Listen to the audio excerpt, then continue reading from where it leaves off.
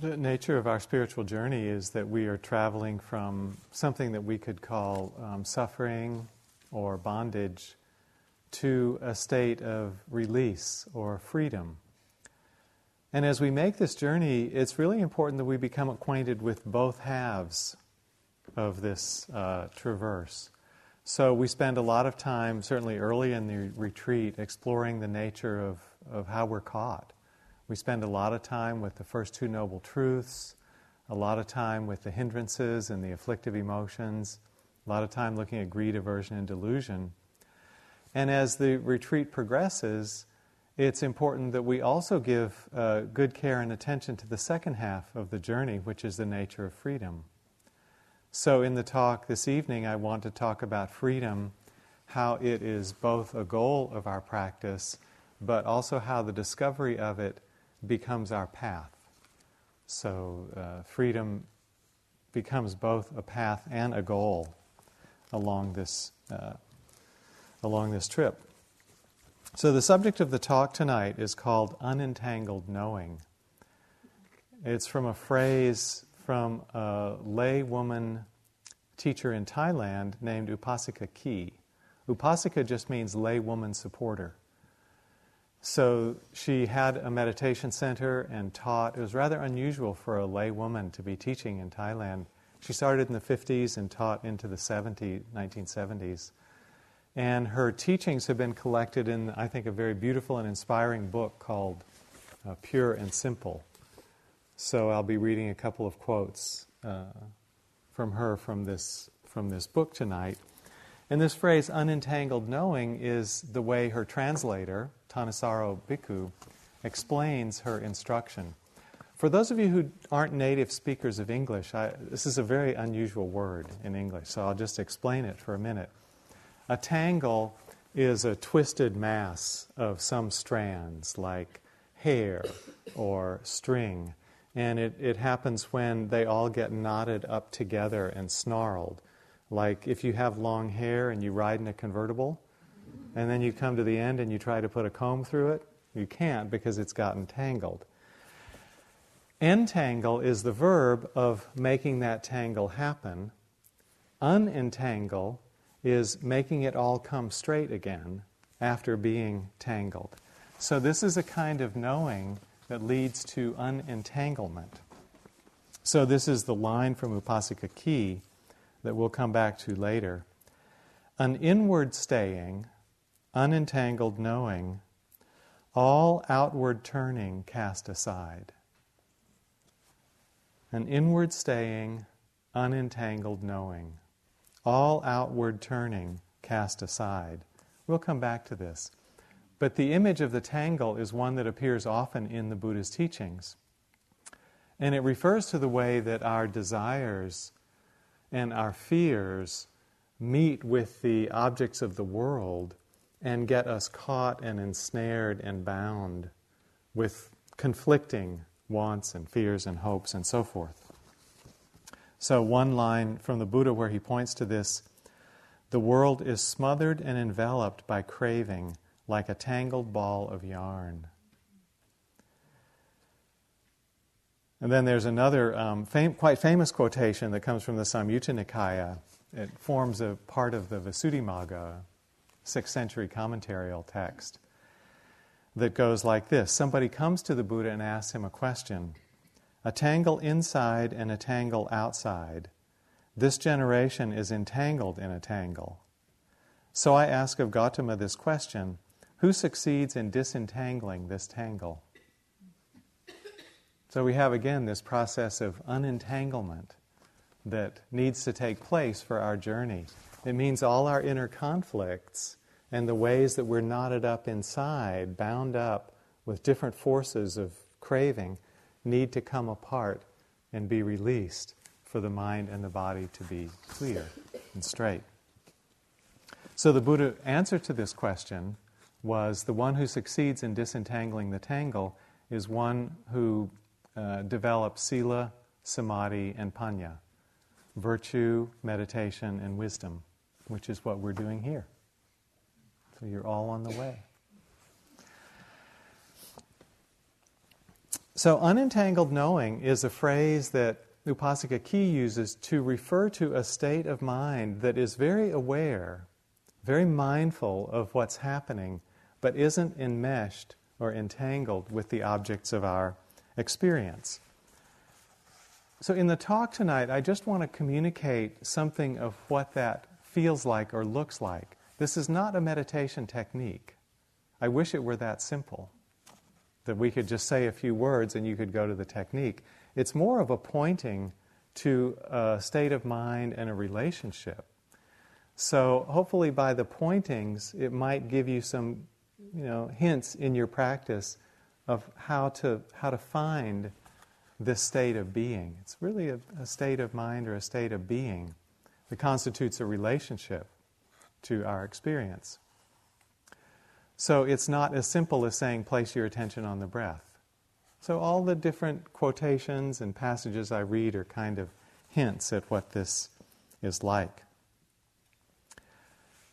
I think that these moments of being unentangled happen to us, all of us here, many times during a day.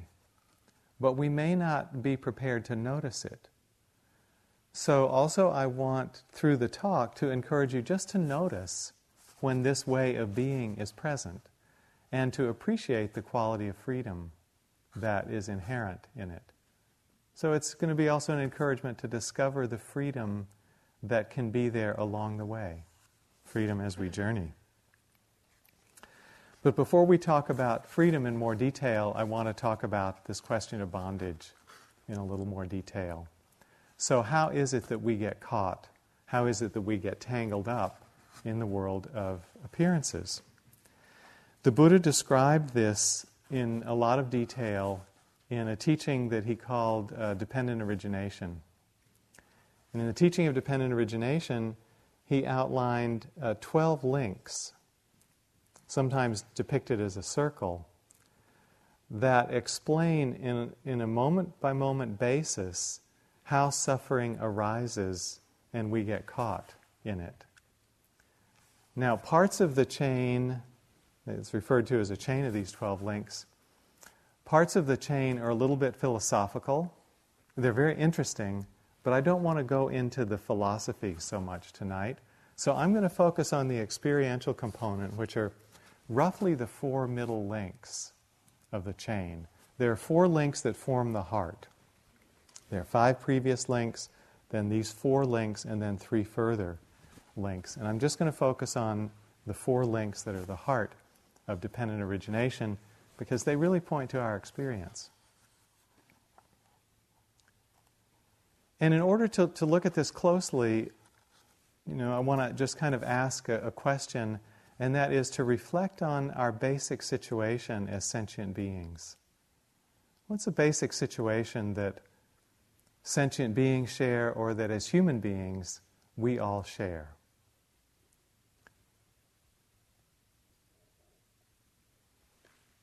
One of the ways I would describe it, something that's true in every moment of conscious experience, is that we are constantly having sense experience through the 6 sense doors.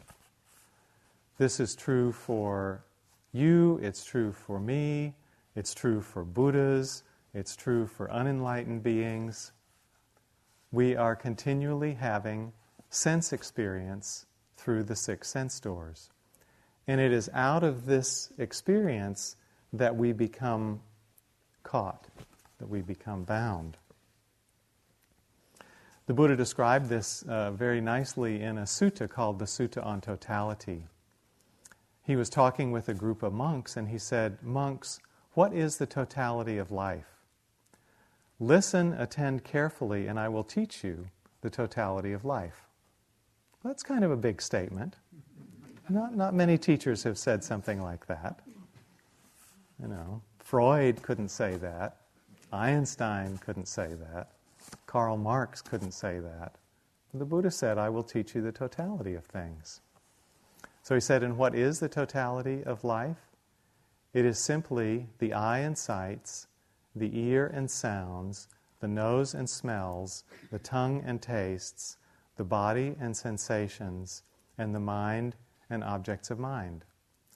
Anyone who would describe a totality beyond these six would not be describing something they knew anything about. So there. So this is kind of it, isn't it? This is the field of human experience. Sight, sound, smell, taste, touch, and mind objects. Primarily thoughts and emotions. So it gets pretty simple when you look at it in this way.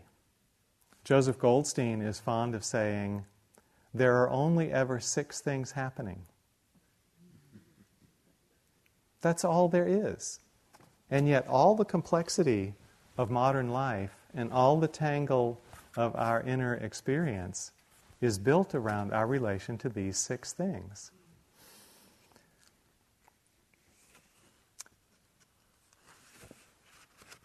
So each of these expresses itself through, and I think we've talked about this before, a moment of contact. In a moment of contact, there is the coming together of the sense object, the sense organ, and the sense consciousness. So when your eyes are open, you may see the front wall. That's a sight. Your eye is working, so that image appears, and your consciousness holds it, reveals it, knows it, displays it to you. This moment of contact, as we've talked about, has with it a valence, a feeling tone that the Buddha called Vedana, whose nature is to be either pleasant, unpleasant, or neutral, neither pleasant nor unpleasant. So this is the kind of operative, from a dharmic point of view, the operative experience that we are dealing with moment after moment.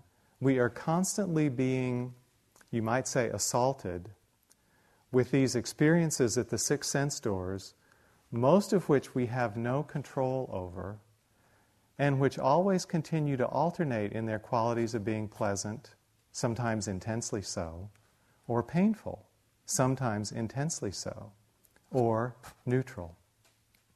It's no wonder this kind of drives us crazy.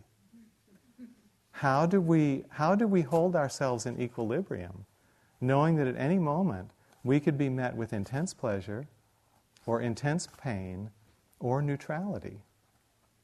This is the challenge of being human.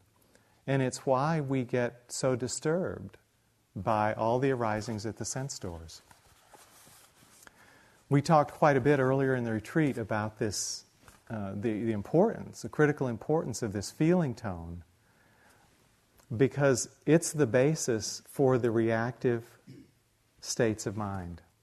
If the feeling tone is pleasant, it conditions a quality of holding on or desire. If the feeling tone is unpleasant, it tends to condition a reactive formation of aversion, of wanting to push away. And if the feeling tone is neutral, it tends to condition a reaction of delusion. We don't pay attention because it's neither gratifying nor threatening. We say, it doesn't have anything to do with me.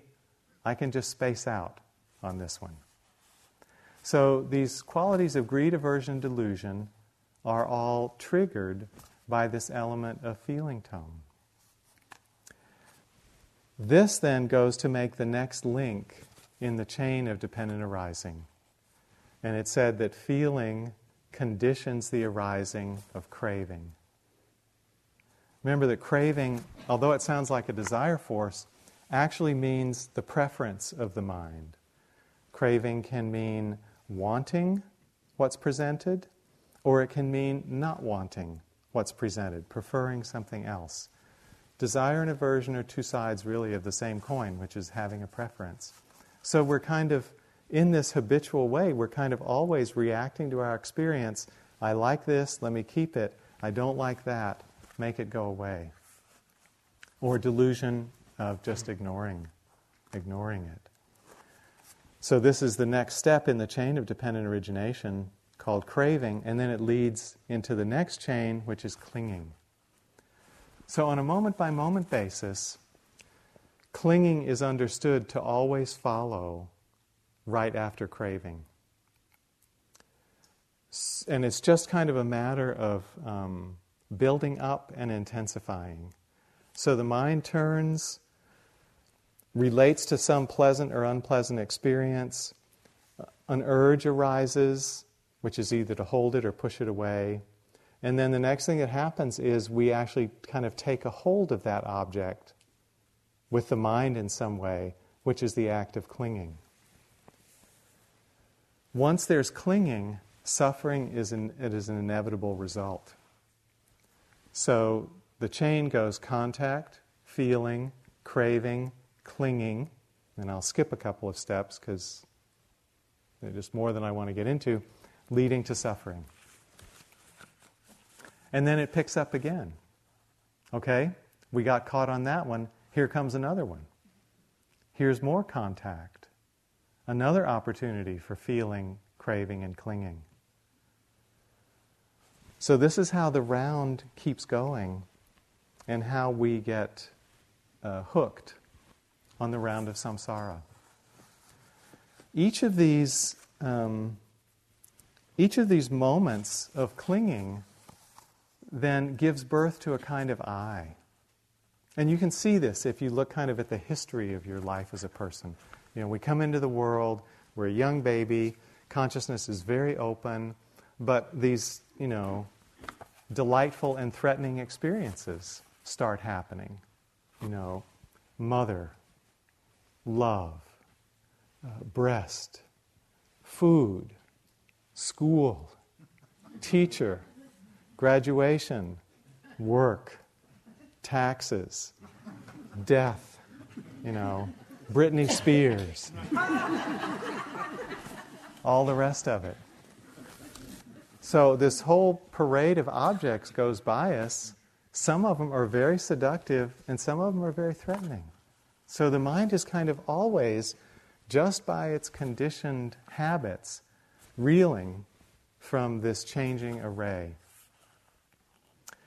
And as we form a grasping or a clinging to these things, either to the pleasant or to the unpleasant, we take birth as a new I. So let me give a couple of simple examples of this in the retreat setting. Yesterday there was a very nice tea. It was the potato bar. There were baked potatoes and a whole range of toppings. There was butter and sour cream and cheese and chives, and you could just, lay on as much as you wanted. And then I thought, what about the poor 8 precept yogis who have innocently come down to the dining hall looking for their little glass of filtered juice with no solid substance at all, and they get a whiff of the potato bar. Oh, that's potential for suffering. So I could imagine if I had been an 8 precept yogi yesterday, coming in and seeing the potato bar and thinking, I haven't been eating very much this whole retreat. I've been pretty hungry since about 4 o'clock today, and I have a glass of filtered juice to look forward to. There's the potato bar. It smells so good. It looks so good. I'd really like to have it, but I'm not going to. I can't have it because I'm observing my 8 precepts. But I really wish I could. And then we start thinking about how good that would taste or other kinds of food that we might like. And pretty soon we've taken birth as the hungry yogi. And we can be born in that state for like an hour. You can think about food for quite a long time on a retreat like this. So we take birth as the hungry yogi, and then sometime later, maybe by the time we go to the sitting or during the sitting, we let it go. And the hungry yogi, which is not far from a hungry ghost, passes away. So there's been a birth and a death over that hour. But another case is, so that in that case we have a kind of painful birth. It's not that much fun to be hungry and desirous for an hour and feeling like you're missing out on all the good stuff. So there's a painful birth, but death may be welcome, because it's an escape from this hungry I. Okay, but the other side is, suppose you come in and you have a really good sitting. It's like very clear, you're very pleasant, not very present. Very present, not many distracting thoughts. You feel a certain degree of stillness and strength in your mindfulness. You're able to be with things moment by moment and not get disturbed by the thoughts and emotions. You start to realize, oh, this is the factor of concentration that people have talked about. And my body feels pretty relaxed. My mind feels steady. There are not a lot of hindrances coming up. This is a pretty pleasant state. And you think, I knew this kind of sitting was going to happen sometime this retreat, and I finally got it. Now I'm in the groove. I got the retreat really going now. And then the bell rings, it's time to get up and walk, and you do your walking, but you sort of can't wait to come back because the next sitting is going to be so good again. And of course you come back, and what's that sitting inevitably like? Concentration gone, bodily energy, restless thoughts, a lot of emotion, mind can't find the breath or the body, and it's really difficult. There's an expectation, there's disappointment, there's struggle, I can't accept this is not the way it's meant to be. What did I do wrong? We start blaming ourselves and judging ourselves. So here, we took birth as the concentrated yogi, and we thought that birth was going to continue. And we thought we'd have a nice long life as the concentrated yogi. Couldn't wait to get back and live another round. And we come in the hall, concentrated yogi is gone. That pleasant birth has ended. And that's painful. That dying is painful. So here it was a pleasant birth, but a painful passing. So in any case, if we cling based on pleasure or pain, there's suffering as a result. Either the birth is pleasant and the death is painful, or the birth is painful and the death is welcome. Either way, there's suffering. So this is the result of clinging. We either suffer soon or we suffer later, due to change, due to impermanence. So clinging doesn't lead to happiness. We can see that again and again and again in a moment-by-moment basis. And what we start to see is this very act of taking hold of something in our experience, whether it's the smell of the potato bar or it's the experience of the concentrated mind. Once we take a hold of it, in some way, we've set up a self, and that self is always involved in birth and death. This is Andrew Olensky, who's the executive director of the study center in Barrie. What becomes clear through this analysis of moment-to-moment experience is that grasping is not something done by the self, but rather self is something done by grasping. The self is constructed each moment for the simple purpose of providing the one who likes or doesn't like, holds onto or pushes away what is unfolding in experience. So grasping takes place. It's another activity that doesn't require a self, but it generates the self, the sense of self. So it's not that grasping is done by the self, but rather self is done by grasping or created by grasping.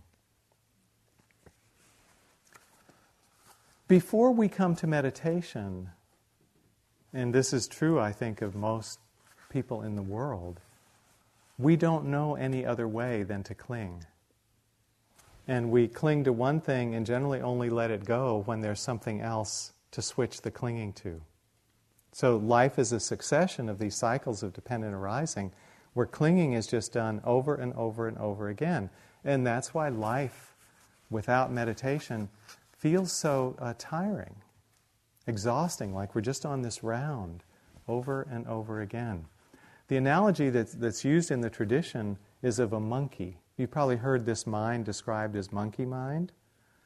That's just always running, running, running.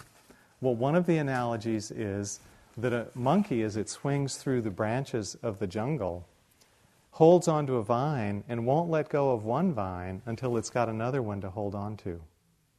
And that's what the monkey mind does in our daily life. Ajahn Chah made the comment that even in spiritual life, 70 to 80% of spiritual life is knowing that we're clinging but not being able to let go. So I'm sure you feel this a lot. You know there's some struggle, you know there's holding, and it's not possible to release. So this factor of clinging is around a lot. But as meditators, we do find another choice starts to open up. We do find there's a possibility. And we can find it by looking into this chain of dependent arising. Contact is inevitable. We have contact, the Buddha had contact, enlightened beings have contact. That's going to keep happening at the six sense doors, alternating pleasant and painful. Feeling, therefore, happens. An alternation of pleasant and unpleasant. Happens for Buddhas, happens for us. But the next step is not necessary. Feeling does not have to give rise to craving. It's possible for us to know the pleasant, unpleasant, or neutral quality of contact and not move into greed, aversion, or delusion. So this is a very important point. This is where the chain of dependent origination can be cut.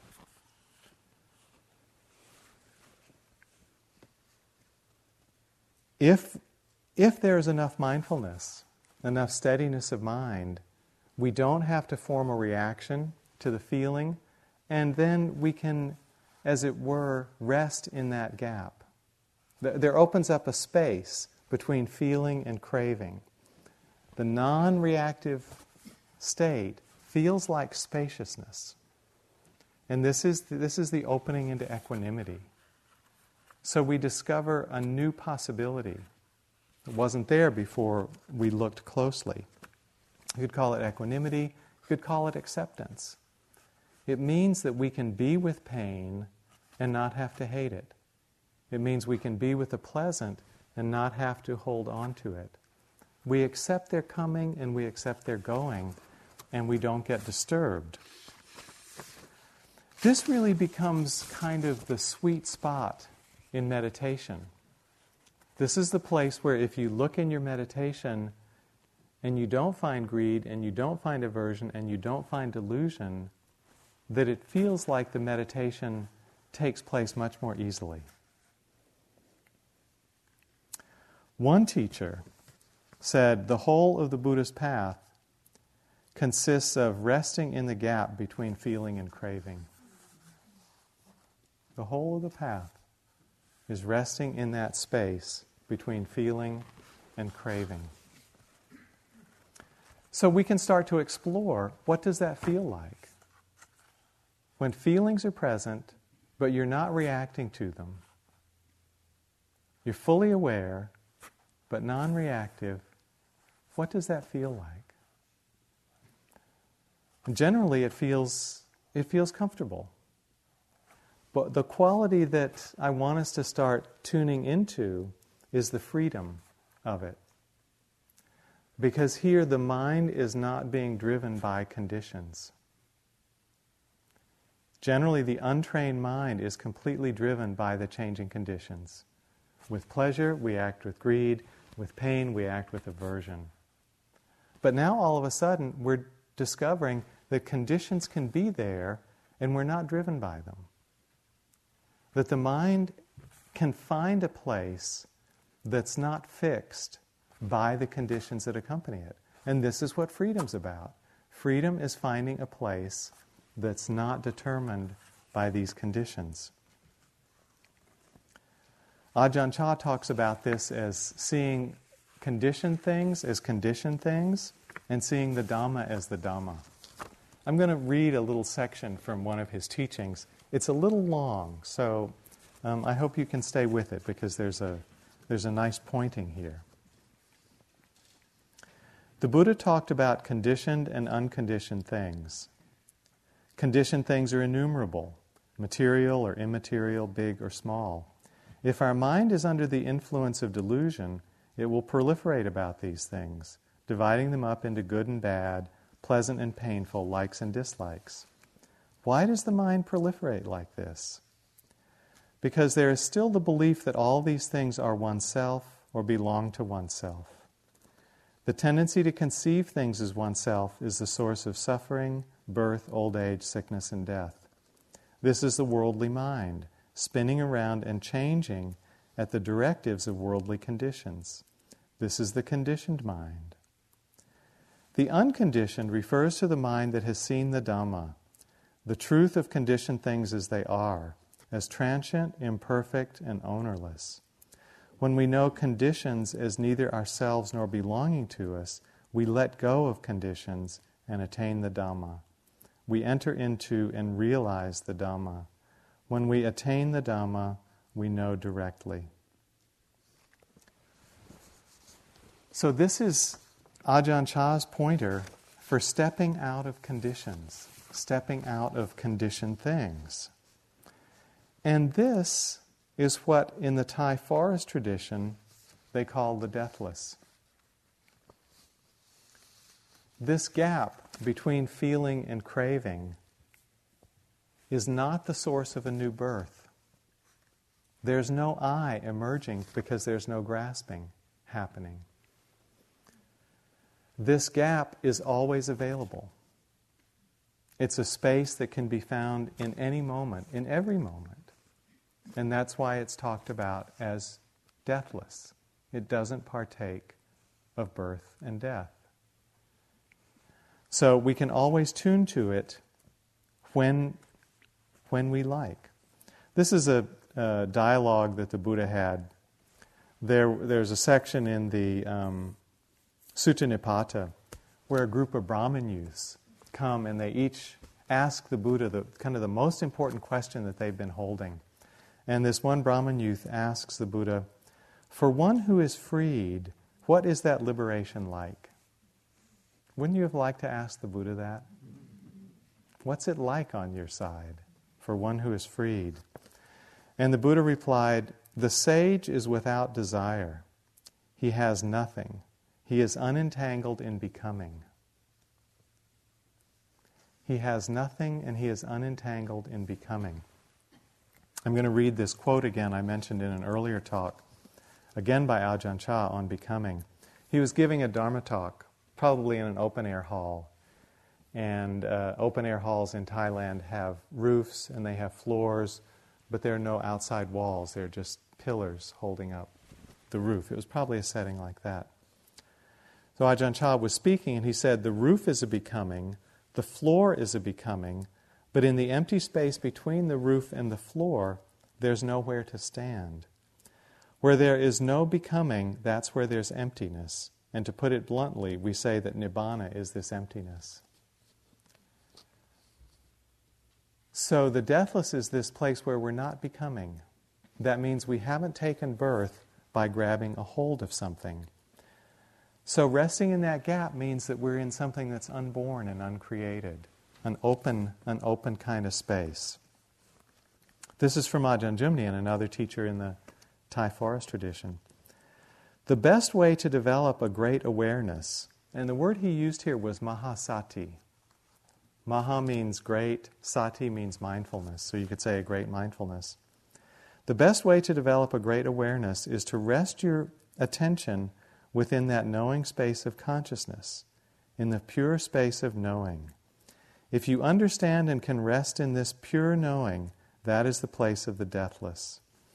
From this pure consciousness that's unmoved by what arises, then you see the phenomena of the world, which all have the nature to arise and pass away. Phenomena show their dharmas of impermanence, and this other is the dharma of the deathless. So can we start to recognize this quality in our experience, in our meditation, of not having taken birth? The quality of resting in that space between feeling and craving, where the reactive formations are not happening. The Buddha said that the path, the Eightfold Path, has the deathless as its ground, destination, and goal. So, to me, that indicates the path itself partakes of this freedom. The path has the deathless as its ground. The path comes out of the deathless. So this resting in the deathless is both a freedom here and now that we can experience, and as it were, have the fruit here and now, but it's also part of the path, meaning that the more we rest there, the more that furthers the journey to the final freedom, the final liberation. So the path and the goal come close together. And you can start to feel this as you develop that ability to rest, that there's a satisfaction in that. There's a kind of fulfillment in that ease.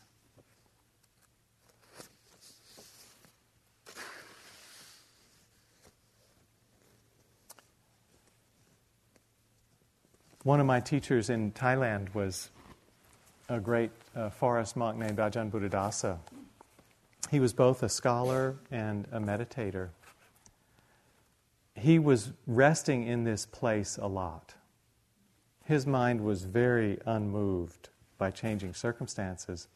And as a young monk, I found that kind of disorienting.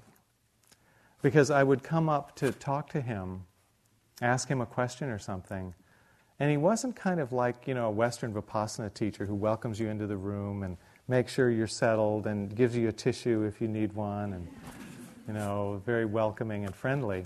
Ajahn Buddhadasa never really moved out of his meditation. So I came up, and he just sort of held me in his meditation.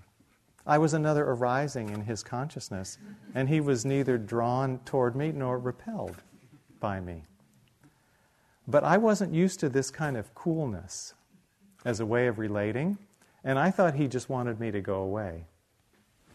Now later we arranged to have regular teachings with him, and I felt his metta more in that exchange.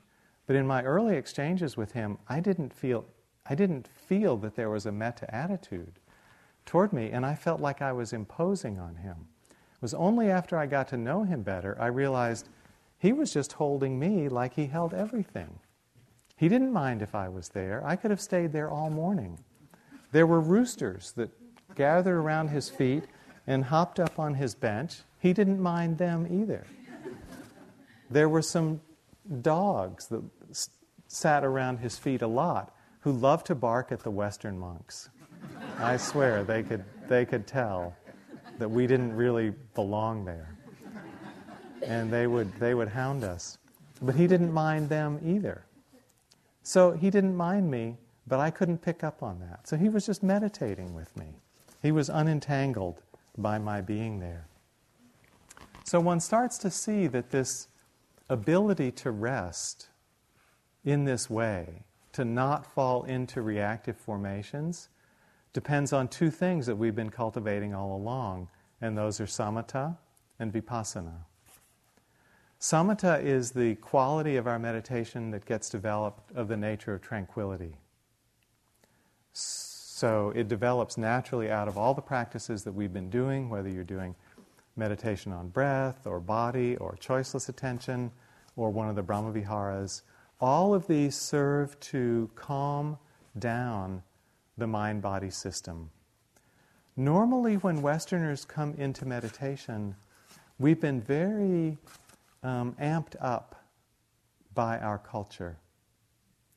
Our culture is overly speedy in terms of a harmonious way to live. And as members of that culture, we've all gotten mostly too speedy before we come into meditation. And that's why it's so hard for the mind to slow down when we first start to sit. It's busy, busy, busy. It's hard to stop the thinking mind. If we look within our body, we often find the same thing. The bodily energy is going a little too fast. So we come into meditation, we have a big history of doing. And sometimes it's very hard to stop the mental doing and come to any tranquility. But moment by moment, just making touch with the present moment, relaxing in the present moment, allowing it, the mind starts to slow down. This is the quality of samatha. And as you have all slowed over the course of these 3 weeks, there's a lot more natural mindfulness that comes. You notice sometimes it feels like you're effortlessly present. You can just be here and notice things moment after moment without a lot of work. That kind of effortless mindfulness comes out of this base of samatha, or tranquility. That's needed in order to have this experience of resting without becoming reactive. The other thing that's needed is the quality of vipassana, or insight, seeing things clearly. Our practice is designed to encourage you to examine the objects that come at the six sense doors again and again and again, to see what they're like, to see that they're of the nature to arise and pass away, that they're not self or owned by self, and especially to examine the energy of the hindrances and not to get so caught or reactive with mind states of fear or sadness or loneliness or wanting. Just to allow those to also come and go, to know them clearly, but not to get caught in a struggle with them. So this careful examination of all the arisings at the six sense doors really gives us an intimate familiarity with our experience, so that when the samatha collects, the understanding collects, we're able to abide in the midst of all these changing phenomena and not be pulled out by them. Not have to get entangled with them out of confusion, out of wanting, or out of resistance. So this is not a practice that someone could, walk in at the beginning of a meditation retreat and fall into, this kind of resting and open knowing. But it is a practice that some of you are experiencing now. I hear descriptions of it in the interviews. That's why I wanted to talk about it tonight. So there are a few different meditation approaches that lend well to this quality of open attention without getting caught up. And we've talked about all of these in little ways. I just kind of want to do a review.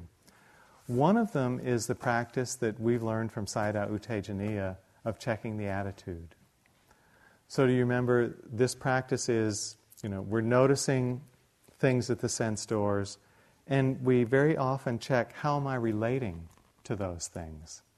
Am I relating out of greed, aversion, or delusion? And we check by asking ourselves simple questions. To check greed, we say, am I wanting something to be happening that isn't? To check aversion, we ask, am I resisting something that's happening and want it to stop? To check delusion, we ask, am I not in touch with what's happening? So there's a very simple way. Ask these three questions and we can find out if the mind is in a reactive place, or if we're relating wisely to the things that are coming and going. Generally, when one starts this practice, one might be connecting in choiceless attention or with a chosen object, using that to anchor the attention in the present, and then turning back regularly to check the attitude. Could be, 5 times a sit in the beginning. And then you can do it more often. You can do it 10 times a sitting. And then you can do it more often. So that eventually, your main practice, especially as this quality of resting develops, can be, is the mind in a reactive formation or not? Or is the mind in this place of freedom? This also resonates really well with Upasika Ki, who puts it this way. So your awareness has to take a firm stance right at the mind in and of itself. This means watching the mind states, the reactive formations of mind.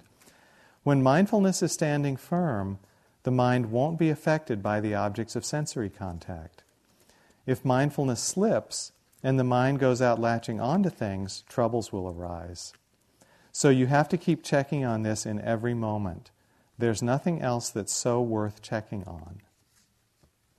Did you get the sense of that? That you can just kind of abide with taking a look at where the mind is going in relation to the things that are arising. Am I trying to hold on, to grab closer, or to push away? Am I ignoring? Just keep looking. Ajahn Chah has a nice metaphor and put it this way. He's talking about looking at all the different states of mind that come and how they get attached to objects. He said, if you want to see a train, just go to the central station.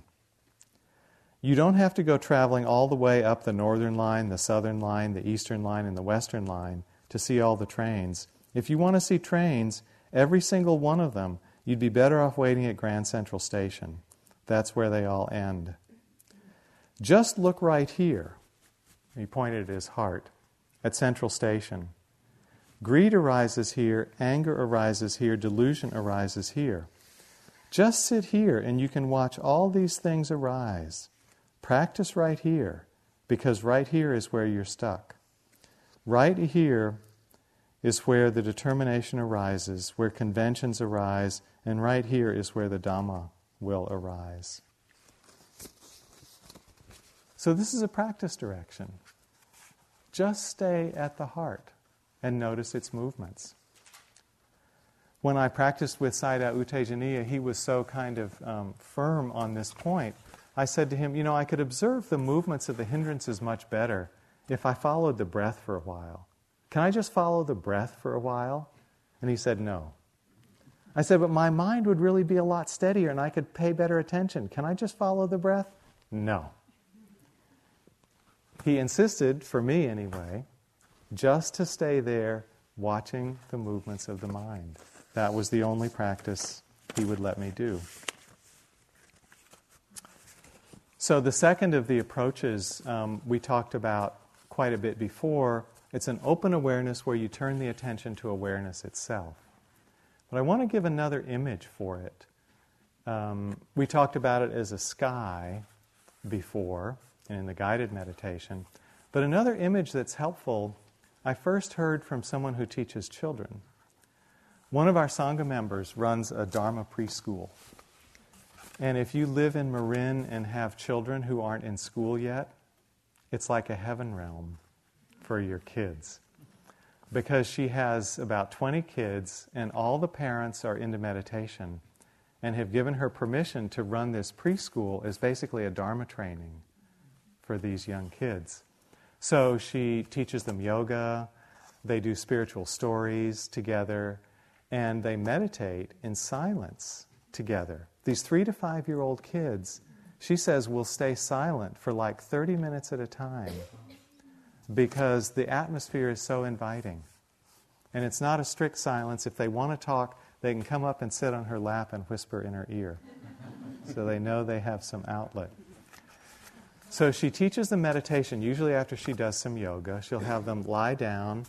But she says, with children, you can't use words like awareness and mindfulness. That's too abstract. So she says, or even emotions, that word is too abstract. So she says she has to use the image of a pond.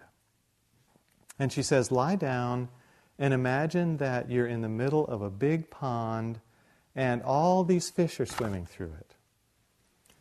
And she said, you can watch the fish come and go. There might be a happy fish that swims through. There might be a sad fish that swims through. There might be a loving fish. There might be an angry fish. Just be the water and let all the fish swim through you. And it's no problem. So at the end of the meditation, one meditation, this little boy who was, I think, 5 years old, raised his hand and he said, I have a problem. And she said, what's that? He said, I can't let the angry fish come. And she said, well, why is that? What happens? And he said, well, when I forget that I'm the water, the angry fish makes me do things that hurt other people. So this image of water is actually quite a nice way to think of awareness. Not long ago, I was standing by a pond, and the surface was basically still. It wasn't windy, but it was raining. There was a light rain falling. And each little drop, you could just see how it impacted the still surface and caused these ripples. And then it would fade. But of course, they were going all the time, all over. And that to me was an analogy for sense impressions. So it's kind of like our awareness is this flat pond, and sense impressions are being dropped in moment after moment after moment. Now, if we can stay in the flatness of the pond, we don't have to make a big swirl around any of the sense impressions. But if we forget, then we make a big fuss, and it gets the water very stirred up to the point where we lose that flat, even, peaceful nature of the surface. Again, Upasika Key, the mind that's aware of awareness doesn't send its knowing outside this awareness. Nothing can be concocted in the mind when it knows in this way. In other words, an inward staying, unentangled knowing, all outward going knowing, cast aside. So this is the same encouragement. We stay with this inward staying knowing, and we look for anything that will disturb it. And we just don't allow the mind to go out and grab a hold outwardly, whether outwardly is sounds and sights, or whether outwardly is bodily sensations, thoughts and emotions. We don't let the mind travel very far from this peaceful knowing of its own nature. This is from a French poet named Paul Valéry. It's interesting how artists have these very cool insights. He described his process this way: I only refer to my pure self, by which I mean absolute consciousness, through which one turns loose from everything else. It's kind of the same experience. Turning to the knowing cuts the fixation with other things. But we don't lose touch with the world. We stay connected to the heart and its movement, but that doesn't cut us off from people or arisings or sounds or emotions or anything else. We know them, but we don't let ourselves get entangled with them. And then the third way that I also mentioned in an earlier talk was seeing the empty nature of the mind.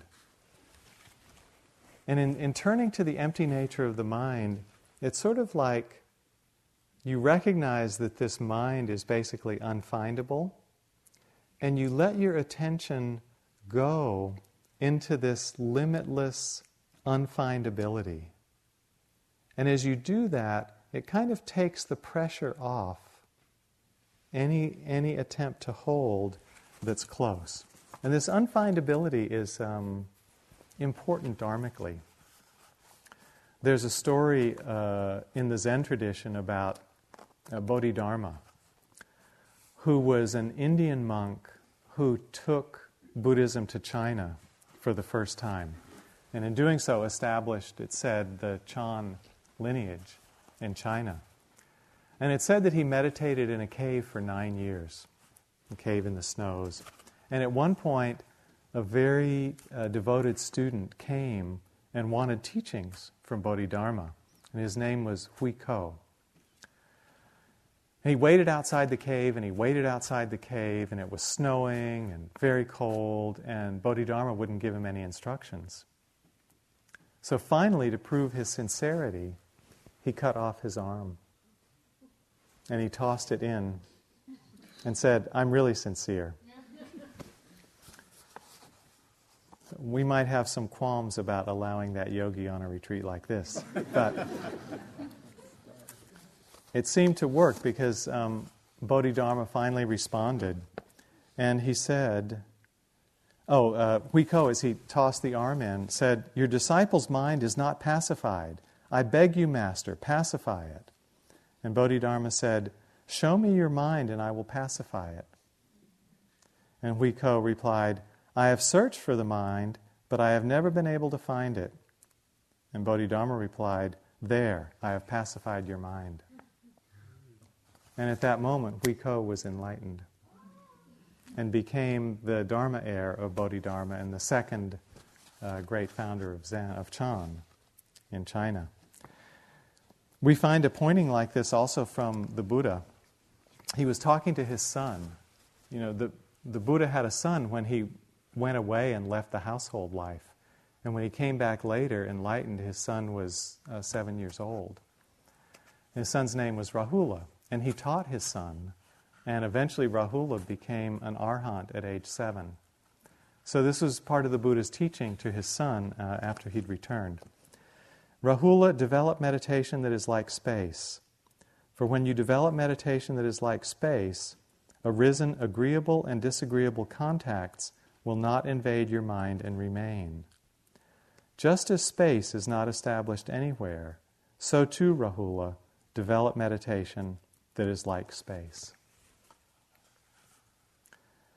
So it's as though as we let our attention go into this limitless and unfindable space, we become unhooked, unbound from the phenomena of the sense world. We don't lose touch with them.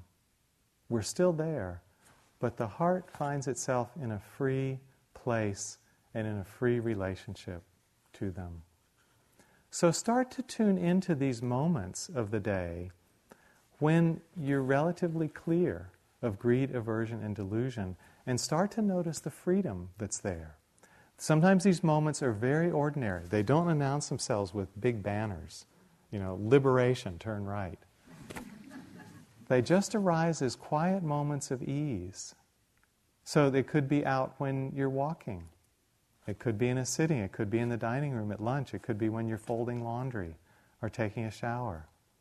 Notice when the heart is momentarily clear and appreciate the ability to rest there. Appreciate that freedom. That's where the path and the goal have come together. And you can just rest with that kind of awareness. I'll close with a quotation again from the Sutta Nipata, another one of the Brahmin youths who's asking questions of the Buddha. Again, a very heartfelt question. This youth asks the Buddha, "For one stranded in the middle of the lake, in the flood of great danger, overwhelmed with aging and death, tell me the island, dear sir." The island is the refuge in the middle of the flood. And the Buddha replies, "Having nothing, clinging to nothing, that is the island. There is no other. That is Nibbana, I tell you, the total ending of aging and death." So let's just sit for a minute together.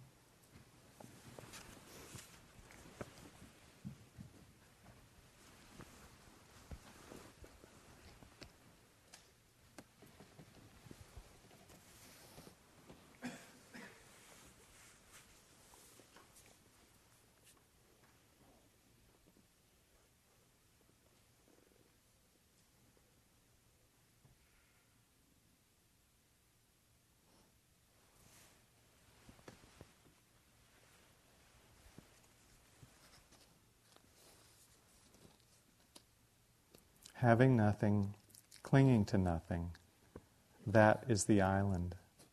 There is no other.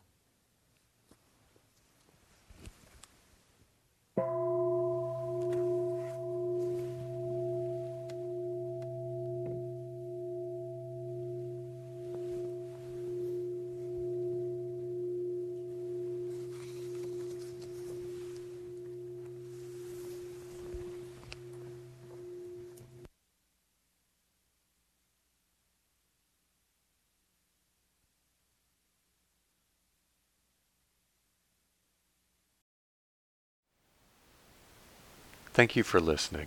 To learn how you can support the teachers and Dharma Seed, please visit dharmaseed.org/donate.